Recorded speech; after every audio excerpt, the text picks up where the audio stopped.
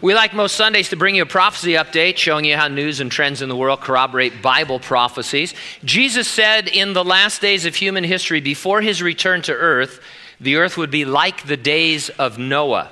One of the terrible things happening in the days of Noah, for which God sent the global flood, is described in the opening verses of Genesis chapter 6. Let me read them for you. He says, "Now it came to pass when men began to multiply on the face of the earth, and daughters were born to them, that the sons of God saw the daughters of men, that they were beautiful, and they took wives for themselves of all whom they chose. And the Lord said, My spirit shall not strive with man forever, for he is indeed flesh, yet his days shall be 120 years. There were giants on the earth in those days, and also afterward, when the sons of God came in to the daughters of men, and they bore children to them. Those were mighty men of old, men of renown." Now in the Old Testament, angels are sometimes referred to as sons of God. Job 1:6 refers to them that way. Here in Genesis 6, if the sons of God were angels, they were fallen angels, and what was happening was some of the fallen angels were somehow taking human women, the daughters of men, and they were bearing offspring together. It was an unnatural union. It was bizarre, but that interpretation is supported by the notion that their offspring were also quite unusual and bizarre. Something seems to have been happening on a cellular level in what we would call the DNA of the offspring to render them unusual. The very DNA of our race was being manipulated, and so God put an end to it. There's been a major scientific breakthrough in manipulating DNA. It's called Crispr. CRISPR stands for Clustered Regularly Interspaced Short Palindromic Repeats.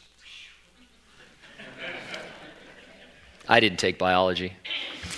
The article I read was titled, "Jaw-Dropping Breakthrough Hailed as Landmark in Fight Against Hereditary Diseases as CRISPR Technique Heralds a Genetic Revolution."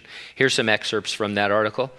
"A breakthrough in genetics has created intense excitement among DNA experts around the world who believe the discovery will transform their ability to edit the genomes of all living organisms, including humans.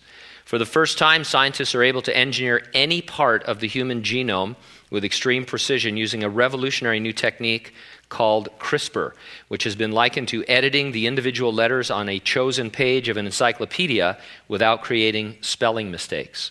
The landmark development means it is now possible to make the most accurate and detailed alterations to any specific position on the DNA of the 23 pairs of human chromosomes without introducing unintended mutations or flaws. The technique is so accurate, scientists believe it will soon be used in gene therapy trials on humans to treat incurable viruses such as HIV or currently untreatable genetic disorders such as Huntington's disease. It might also be used controversially to correct gene defects in human embryos, scientists said. The new method transforms genetic engineering because it is simple and easy to edit any desired part of the DNA molecule right down to the individual chemical building blocks or nucleotides that make up the genetic alphabet. Of course, it could be used to do anything you want to DNA, including making what they call designer babies.